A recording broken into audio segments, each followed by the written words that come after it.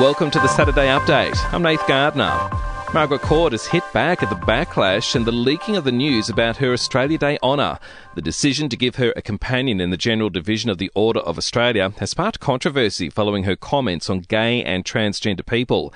But the 78-year-old telling the ABC the award is about her tennis and will continue to voice her beliefs. I'm not going to change my opinions and views, and I think it's very important for freedom of speech. Most of Sydney is now welcome back in Victoria. Greater Sydney has been downgraded to orange on Victoria's health alert system, except for the Cumberland local government area. People travelling to Victoria from an orange zone will need to apply for a permit, get tested within 72 hours of their arrival, and isolate until they receive a negative result, while the hard border with Queensland and New South Wales is being eased.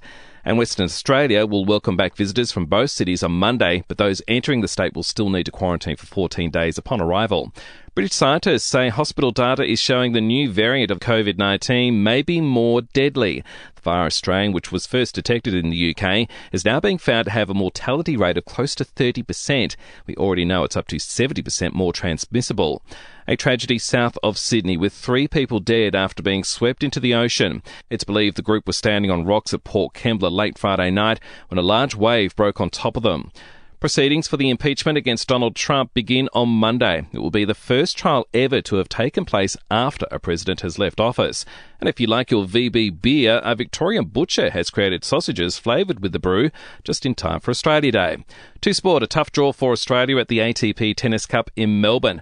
Group with Spain and Greece for the round-robin event starting on the 1st of February. Alex de Minaur will take on Rafa Nadal and Stefanos Tsitsipas. And in the BBL, the Sydney Thunder have beaten crosstown rivals, the Sixers, by 46 runs. The Thunder's Alex Hales hit 8 sixes in his innings of 110, and telling Fox Cricket it was a must-win match to stay in touch with the top teams. Really good day at the office for us. I think we needed it as well. The last few games haven't quite gone to plan, so for us to turn up in the Sydney derby is really good, and to put in a performance myself, I'm happy with. And Perth notched up a 22-run win over Hobart.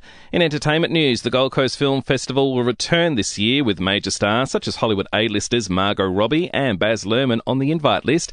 It was cancelled just 2 days before its start last year due to the pandemic.